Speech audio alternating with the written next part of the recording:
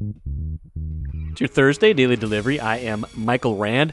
Glad to have you guys all back. You're probably all inside right now, as you should be. We're riding it out at home. I am. You are probably too. Not a lot of places to go today.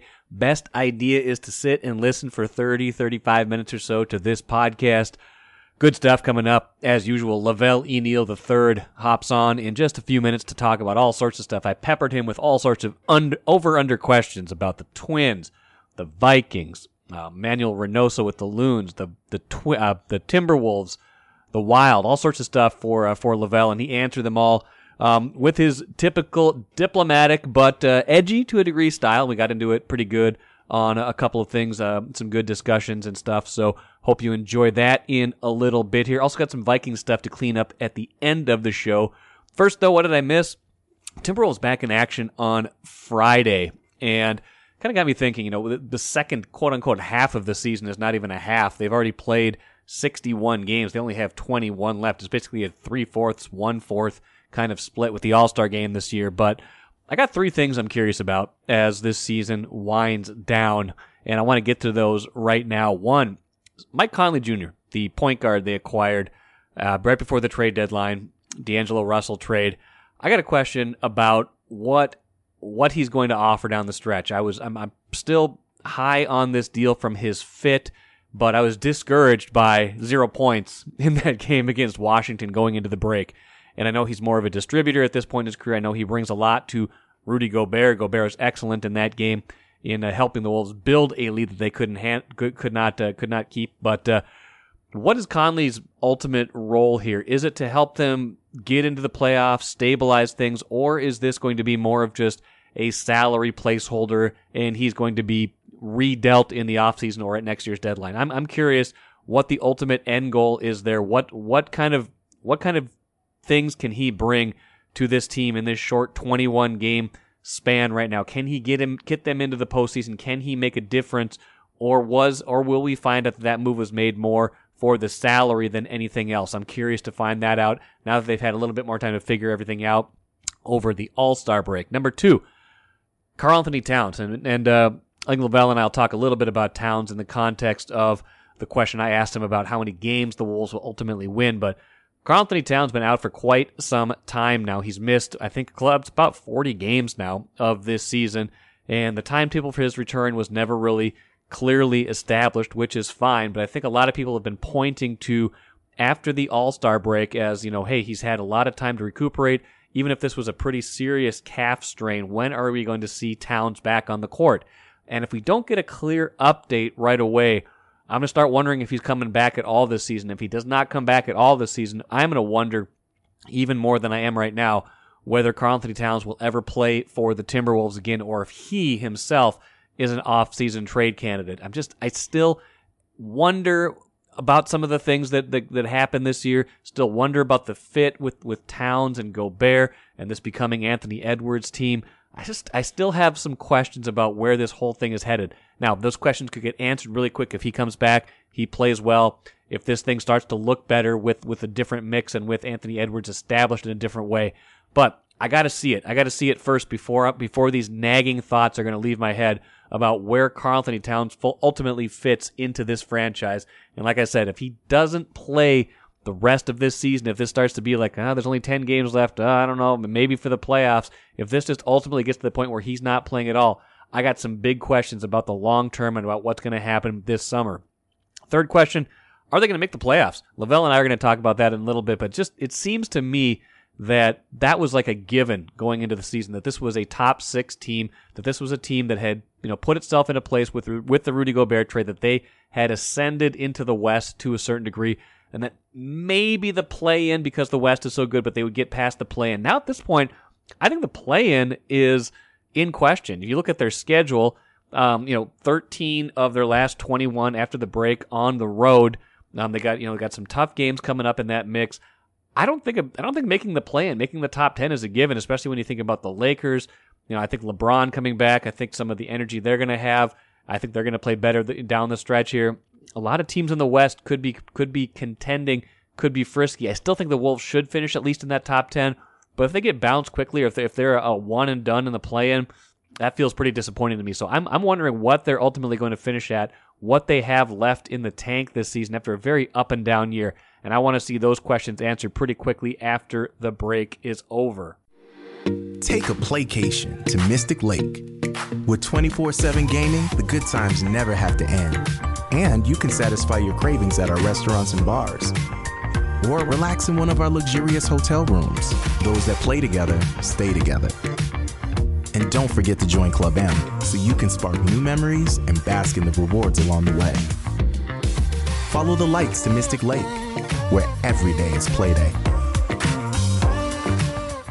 All right, I'm going to bring in Star Tribune columnist Lavelle E. Neal III right now. Let's do some over-unders, Lavelle. I think we've had some fun with similar segments in the past, and just kind of a lot of things sitting out there that I want to get your thoughts on, and I want to throw some thoughts on as well. Let's start, Lavelle, with the Twins in a moment. First of all, though, how are you? You doing well? Yeah, all is well. Can't complain. Good. Twins are down in Florida. Obviously, they're going to play their first spring training game Saturday, I think it is. So not too far from, cranking it up and getting some things going. I think one of the biggest questions and perennial question for the Twins, Lavelle, and you're no stranger to this question, is how healthy will Byron Buxton be this season? And so my first over-under for you, Lavelle, and this is just a different way of getting at that question. In your estimation, if you were putting a number on it, over under, how many games will Byron Buxton play in center field? And I'm putting the over under number at 75. Well, I think he's had so many years in which he's battled with injuries that there's got to be a year where he's bound to stay on the field. And this year could be it. He did play 87 games in 2019. Before the pandemic year and 2021. So, and then in 22, we all know what happened there. But a lot of DHing last year. Yeah, DHing a bunch too. Although I guess he's averse to DHing, right? As we have learned in today's paper from Jim Souhan, right? So, I think he's going to crack triple digits this year. I think this is the year that he stays healthy and stays on the field. He has invested a lot into his body over the last couple off seasons. He's more sculpted. He's healthier. I think eventually that's going to kick in. This off season, he didn't run as much. Did not see his old high school track coach in an effort to make sure he's as healthy as possible. And I think that he'll be energized by the alliance with Carlos Correa over the long term now. So I actually like his chances of going over 75 games played. Even if he ends up having a DH in 30 of them. I think, 75 games in the outfield. That is my question. 75 games in the outfield, but you're taking the over on that still. And I think that's fair. I'll still take the over on that. Because that means he now has to play 105 games for him to DH 30 games and play. I think he can do that. And I think he wants to do that. And I think that's where he's most effective at. So there's got to be a year where he doesn't get snake bit with injuries. This has got to be it. I'm inclined to take the under until proven otherwise, but obviously a lot riding on that for the Twins. And another question kind of dovetailing from that one is how much of what the Twins did this offseason, I'm thinking specifically of a few things. They didn't trade Max Kepler, or they haven't at least yet. They made a deal to get another really good, actually two really good defensive outfielders, Joey Gallo and Michael A. Taylor. And they didn't really sign anybody who is, a DH, like a bona fide DH, like a Nelson Cruz type. How much of that is a nod to the fact that Buxton might have to DH at least a decent number of games, and you still want a good, defensive outfield in those cases? Yeah, I think Rocco wanted that flexibility with Buck to swing him over to DH. But as Buxton pointed out in the Souhan piece, that's not really a day off because you have to be ready. You have to be stretched out. You have to prepare. And, you have to change your between bats regiment because when you're a DH, you got to figure out something to do in between the bats. You're going to feel like you're pinch hitting 4 times. So a lot of guys go in the tunnel and they get some swings in. Then they're swinging and swinging and swinging in between the bats. So, it's not really a half day off in Buxton's eyes. And it shouldn't be counted. If you only give a guy a day off, you tell him to don't put the jersey on and kind of sit there and be a cheerleader. And I still think Buxton's going to need days like that during the season, maybe once a week, maybe. But even if you give him a once a week off, I think he can still get the 75 games playing in the outfield. Um, but yeah, let's not. I think it was by design that the Twins made sure there was no bona fide DH on the roster this year, where they can rotate that spot around several people. Yeah, I think that's fair. And I think, what's interesting is you're right. He's gone over that number before. And to your point, Suhan's piece pointed out, you're right. That's not a day off, really. I'm sure there's a mental grind to, hitting 4 or 5 times. You're right. You're not just sitting around and waiting for your at bat. You're in the cage. You're kind of making sure you're locked in. And if that's the only thing you're doing that day, you're probably putting extra pressure on yourself to do that thing. And I think Suhan pointed out too that some of what was hurting Buxton more last year was swinging the bat, not running the bases from time to time. So that piece of it is interesting as well, that DHing him may seem like a way to preserve him, or may seem like a way to get him at least in the lineup, which it is, but I don't know how much it's preserving his body more than, running around and playing the outfield. No, I'm not sure. I'm not sure either. So that's going to be something that's going to be interesting to see play out during the season. But, he's invested so much to try to stay healthy. And I just think that this is the year that it all works out. And they got a system in place in case he needs a DH a couple times. That's fine. Of course, Correa could DH and Gallo could DH, and right, even Blanco could DH. Because they got a guy named Kyle Farmer who probably deserves to play 2-3 times a week. 2-3 times a week. Michael A. Taylor probably deserves to play a couple times a week. So, and there's some other guys too. If Larnach's on the roster, he's got to play. Right. Kirilov's gonna be at first. He definitely is going to play. If Garlick makes the team as a right-handed masher off the bench against the match lefties, he's got to play some. So, I give the Twins credit. I've always been a believer that you use that DH spot to kind of rotate and give guys a chance to not at least get the pounding in the outfield as they normally do. All right, let's move on to a different, controversial subject here in Minnesota sports, and one we've been talking about for a long time as well, not just Buxton's health. Over under, Lavelle, on how many more years Kirk Cousins will be the starting quarterback for the Minnesota Vikings. And I'm going to put that over under number at 1.5. So basically I'm asking you, is he going to be the quarterback here for at least 2 more seasons? Yes or no? Just can't let the Kirk Cousins question die down. I can't. I'm obsessed with it. But, it's a fascinating question. They're probably talking about this right now internally, and Cousins camp is probably talking about this as well. What's the future hold? Matthew Collar had an interesting piece, or I think earlier this week, that pointed out something I didn't really realize. Like, Kirk Cousins is one of the oldest starting quarterbacks in the league. He's 34 right now. We don't really think of Kirk Cousins as being old, but he could be one of the 3 oldest starting quarterbacks in the league next season. So that, at a certain point, becomes a factor too. But I want to hear what you think about his future here in Minnesota. Well, I think in terms of, I think the Vikings are stuck with him for at least 2 more years. Okay. They're probably going to approach him about some sort of contract adjustment this year to create some cap space or something where they kick the can down the road another year or 2. But yeah, I mean, my number one argument is going to be his age is becoming problematic here. Who's going to want a 35 year? It's going to be, he'll be 35 in August. So before correct opening weekend, he'll be 35. So how many teams are going to want a guy who may be 36 years old after this next season? Not that few, people have been talking about Mike Shanahan, how he's fond of Cousins, and maybe the Vikings can work out something there. Kyle Shanahan, get Trey Lance to return. But you tell me, if they decide to move on to Kirk Cousins, who they moving on to? Because the heir apparent is not on the roster right now by any stretch of the imagination. Maybe the heir apparent is still playing in college right now. We don't know. Right. I just think everything screams that the Vikings are going to have to hold on to Kirk Cousins for 2 more years, because A, it's going to be hard to move a 36-year-old quarterback. B, he's going to be making a chunk of change, which is going to be hard to move.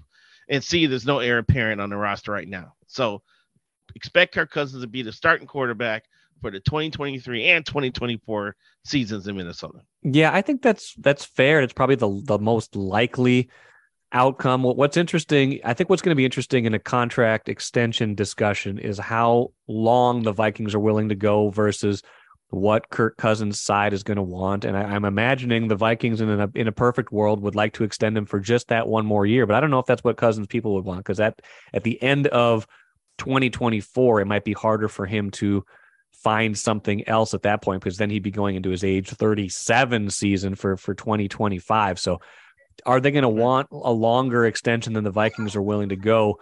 And where could that, where might that lead them ultimately in terms of where they go? But I think you're right. I think the most logical outcome or most likely outcome is that he's here at least 2 more years if they can kind of finesse how that looks as an extension.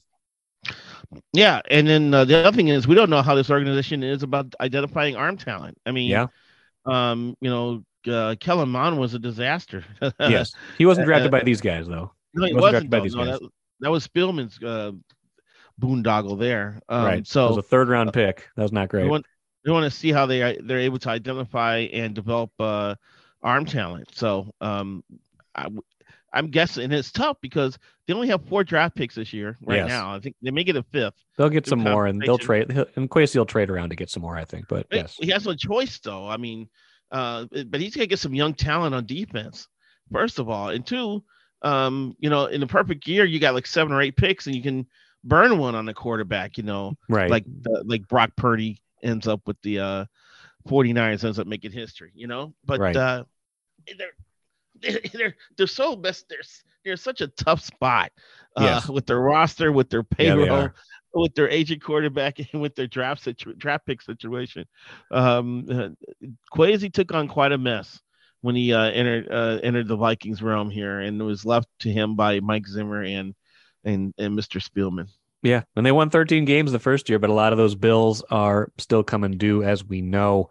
Let's move on to soccer. Last time you and I talked, it was right before Emmanuel Reynoso was suspended by Major League Soccer, I believe. And, you and I had talked about that point about how this has been dragging out. This is not good for the Loons, and still no resolution to that. He's still not in camp. We've had Adrian Heath saying he's reached out to members of Reynoso's family, trying to get some common sense into this equation. Lavelle, the season starts in just a couple days. Obviously, he's not going to play right away if he does at all.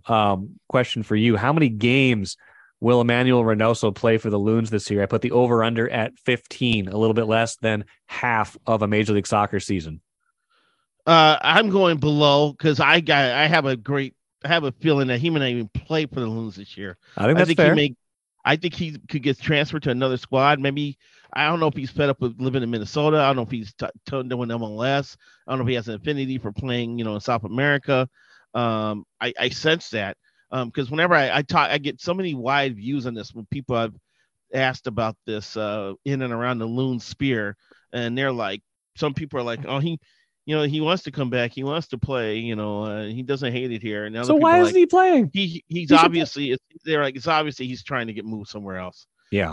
Exactly. And here's the thing too, is that he is screwing over his teammates royally by not being in camp, not preparing for the season, not being on the field. This is an entirely different Loons team without him. There's no creativity. They're gonna be passing the ball out of the back into a black hole now because there's no Reynoso there to distribute, and it's gonna have a damaging effect on both sides of the ball. They won't be able to maintain possession and create off of it, and that's gonna help the other team. So if I'm the Loons, I'm ticked off, and I'm looking at a transfer as a solution to this, and use their other DP to bring in a new creative midfielder, because there's standards here, and people have to be held accountable. And in soccer, these things are a little more acute than other sports. If a player behaves like this in Europe, he usually doesn't play with that team anymore. So I'm thinking that we've seen the last of Armando Reynoso in a Loons uniform. Well, and if you're reading between the lines too of one of our more recent stories, Jerry Zgoda writing about the Loons earlier this week, seems like some of his teammates are getting a little annoyed too. Just the Dane St. Clair quote, the goalie Dane St. Clair was asked about, playing on without Reynoso until and if and when this matter is resolved. He says, all the games this preseason have been without him. We played last season without him. I think he was suspended 3 different times. It's not like we never played a game without him before. We know he brings a lot of creativity, but that's our reality now. He's not there. So, both he and Michael Boxall brought up the copious numbers of suspensions that he's had over the years. I'm sure it's a lot of accumulations and a lot of things that happen in games too. But that piece of it, I just imagine that his teammates have got to be getting really tired of this. That's what I think. And that's the number one thing. I don't know if you could enter locker room after all this time off and just expect everything to be hunky dory. The players have to be. The players have to have the mentality that everybody's in this together, and if you're not, that means you're running out of the foxhole. When things get tough here. So I don't know if it's personal. I don't know if it's because of something going on with his family. But usually at this point, if you're away from this long, people are going to assume that you don't want to play for that team anymore. So I think the players feel that. I think the teammates feel that way. I'm guessing there's some people in the front office that feel that way. Yeah. So it sounds like this is time for a clean break. You could have said over under 5 games played. I still would have taken under. Yeah, I don't think Reynoso plays this year. I think that's fair. I wanted to put the number a little higher just in case he does come back, because otherwise it's just a question of is he coming back or not. But I think the more likely outcome at this point. I mean, if you miss 2 weeks, that's one thing. If you were going on 6-7 weeks now, that is an entirely different animal. And you're right, we may have seen the last of Reynoso in a Loons jersey, which would be a shame because when he is on the field, when he is happy, when he is healthy, when he's not suspended, he is a breathtakingly good player and very important to what they do. Is he the best Loon ever? Yeah, I think so. I mean, I don't know who else it would be. At least in terms of MLS. Quintero, the first version of Quintero? No. Yeah, I don't think anybody's been as good as Reynoso, and I don't think it's close. They've had some good players. Don't get me wrong. They've had some good players on the back end as well, but I think he's definitely their best player of all time. So that would be a blow to them. Lavelle, Timberwolves are 31-30 at the All-Star break. They play again Friday coming out of the break.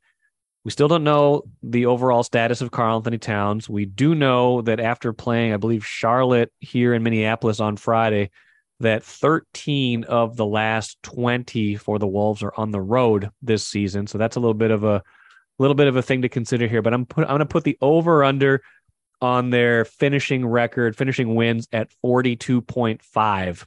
Are you taking the over or under? That would mean that they would be going at least. If you're taking the over, that would mean they're going at least 12-9 in these last 21 games. Yeah, I had to go look up the remainder of the schedule on this one, and I counted 12 possible wins. Okay. But I'm including 2 wins over Atlanta because Atlanta's in the rears with a new coach. Yeah. And then they got to play Lakers a few times. They got that damn West Coast swing right after the Charlotte game. They got to go west. It's going to be tough, and then you still don't know if Towns is going to be ready. So are they going to get better or are they going to get worse? Are they going to get better because Conley will have some time to practice with the squad and understand the system better?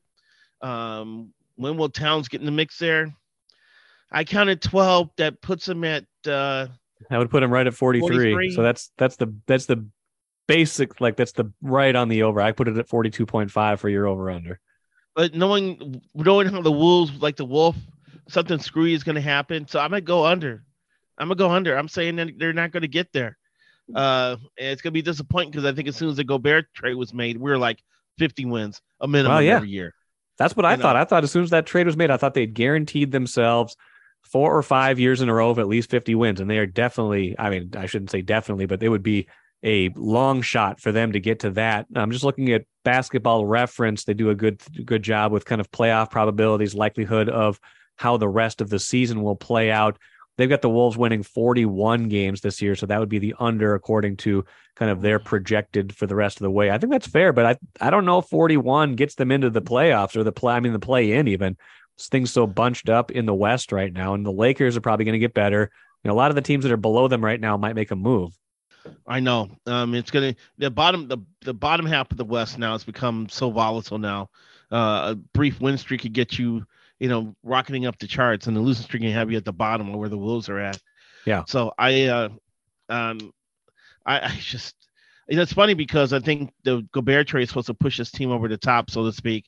It ended up ushering a new era of transition, I believe, because it's transitioned to a different style of team when Cat's not around. Yeah. And since Cat hasn't been around, it's become Anthony Edwards' team. Yes. So it's a different style of play, a different formula for success. They now have a true point guard, which I didn't have before. Right. Because I don't think D'Lo or Ant are real point guards. No, they're both. They can both handle the ball, but they're not these classic kind of set your offense up and distribute guys.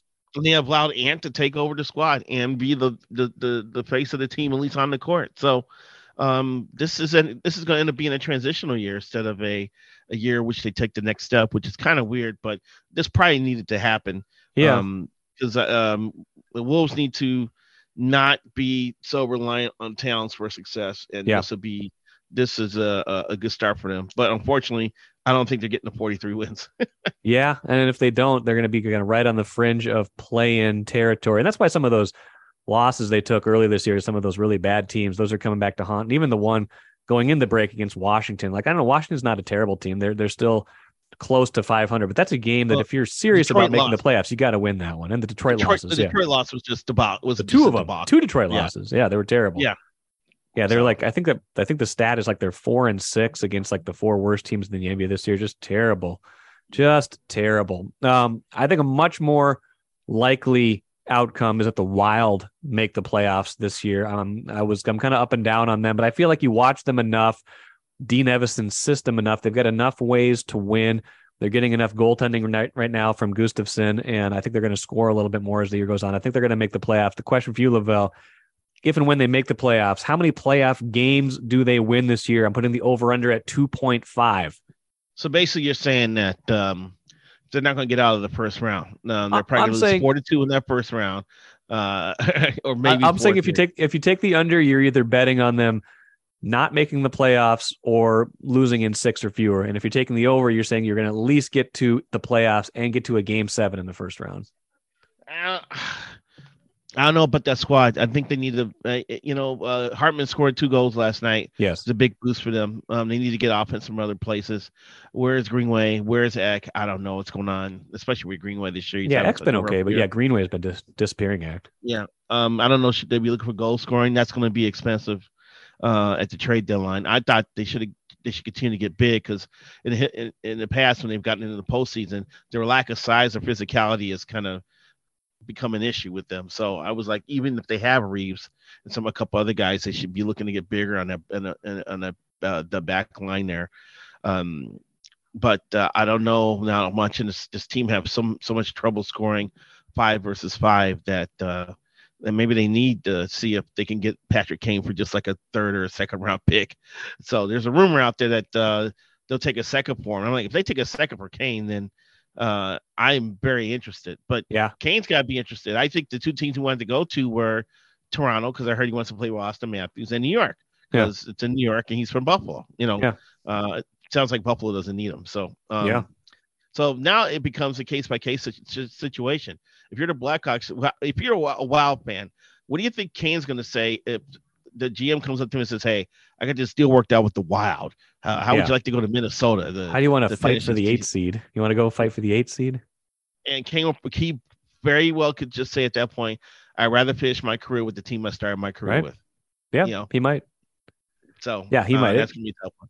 Yeah, I mean they definitely righted the ship to a certain degree by winning those last 3 games of that homestand. It was looking like things were taking a pretty negative turn for a bit there, but they got those 3 wins. It does feel like they've at least got something figured out with the style of play. And what's interesting is they've got cap space in the short term to take on a contract. Like what they don't want is, someone who's they basically want a rental. They don't want somebody who's going to be here for more than the rest of this season. But what does that cost you in terms of draft capital? Has got to be the biggest consideration. But they need some more scoring. They do.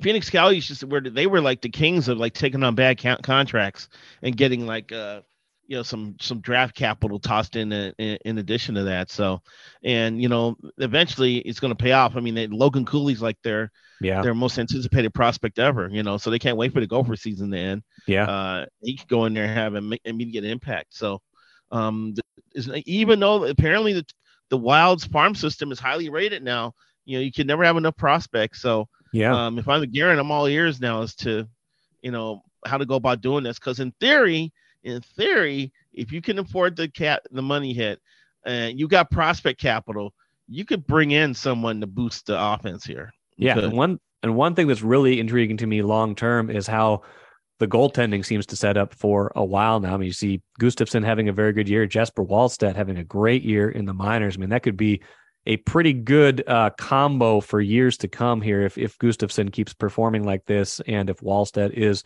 indeed the real deal. And yeah, to me too, it's interesting how Gustafsson seems to, at least in my estimation, and maybe he started those last 3 games, starting to ascend in the goalie ranks. And maybe, like, I think if the playoffs started tomorrow and if they were in, he'd have to be my goalie. I don't think I'd play Fleury, even though he's got that playoff pedigree. Yeah, I know. He wasn't sparkling last year against the Blues. He was solid, not spectacular, but I think that's going to be an issue between Evason and Bill Guerin. Yes. I think Billy's going to be like, we got to give Flower a chance here. This is why I traded him for. If he steps up and plays up to his normal capabilities, he's going to be a wall in the postseason. You know, I can see. I'm just thinking at this current moment when Gustafsson's going well, this is a great time for Fleury to kind of sit back and kind of observe for a little bit. Yeah. But I expect him to play better down the stretch, and it's going to make that goaltending situation decision a tougher one once the postseason comes. If the Wild make the postseason, I'm taking the under 2.5. Okay, fair enough. I think, I'm probably there too. It's still a possibility enough that they miss the playoffs entirely, and getting to a game 7 from where they would be in playoff position would be tricky. Although hockey, anything can happen. You could, like Royce always likes to say, a puck bounces in off someone's butt, and next thing you know, you win the game. But that's how it goes. That's how it goes. Well, I think this list has demonstrated that we got a lot to look forward to in the coming months. A lot of things, a lot of intrigue in this market. Lavelle Neal III will be here to write about all those things. I'll be here to talk about all those things. Lavelle, appreciate the time as always. We'll catch up soon. Thanks for having me. Take care. Great stuff from Lavelle. As always, we got into a Kirk Cousins discussion as we often do. So let's finish with the cooler. Couple Vikings things. One, Netflix just announced a quarterback special that they're putting together. Pretty interesting. Going to be on Netflix. So they promoted it on Twitter on Wednesday, announcing Quarterback, a docuseries following the 2022 NFL season through the eyes of Kirk Cousins, Marcus Mariota, and Super Bowl champ Patrick Mahomes. Unprecedented access, and for first time ever, players are mic'd up for every game. It premieres apparently this summer. I'll be curious to see that. You got a picture of Cousins with one of his sons in the promo. That should be pretty interesting viewing. A little bit of Kirk Cousins off the field, and that will be something for Vikings fans to check out, even as they try to figure out his long-term future, like Lavelle and I talked about. Speaking of long-term futures, Andrew Kramer and I talked about Vikings futures on Wednesday's show. One point of clarity, Dalvin Tomlinson, we had talked about his contract voiding earlier this week. Field Yates reporting that actually has been extended. The two sides, the Vikings and Tomlinson's representation, have extended the deadline for that void to March 15th, which I believe is right around the start of the league year. So the Vikings have a few more weeks to work out something with Dalvin Tomlinson and not have that $7.5 million be on their books for this year. That to me is a sign that maybe they're going to the two sides are at least getting close or want to keep pursuing Tomlinson coming back to the Vikings instead of him, voiding and becoming a free agent. So watch for that. That's a point of clarity that Andrew and I did not talk about on the show. It says to me that Dalvin Tomlinson could be more in the mix than we thought because both sides wanted to extend that by a few weeks. That'll do it for today. Hope you enjoyed today's show. Planning to have Adrian Heath, Minnesota United manager, on Friday's show with me to talk all things Loons. They open their season on Saturday, so look forward to that. Adrian is always a great guest, so that should be a great episode for you to end the week. Enjoy the rest of your Thursday as best you can. Stay warm, and I will talk to you again on Friday.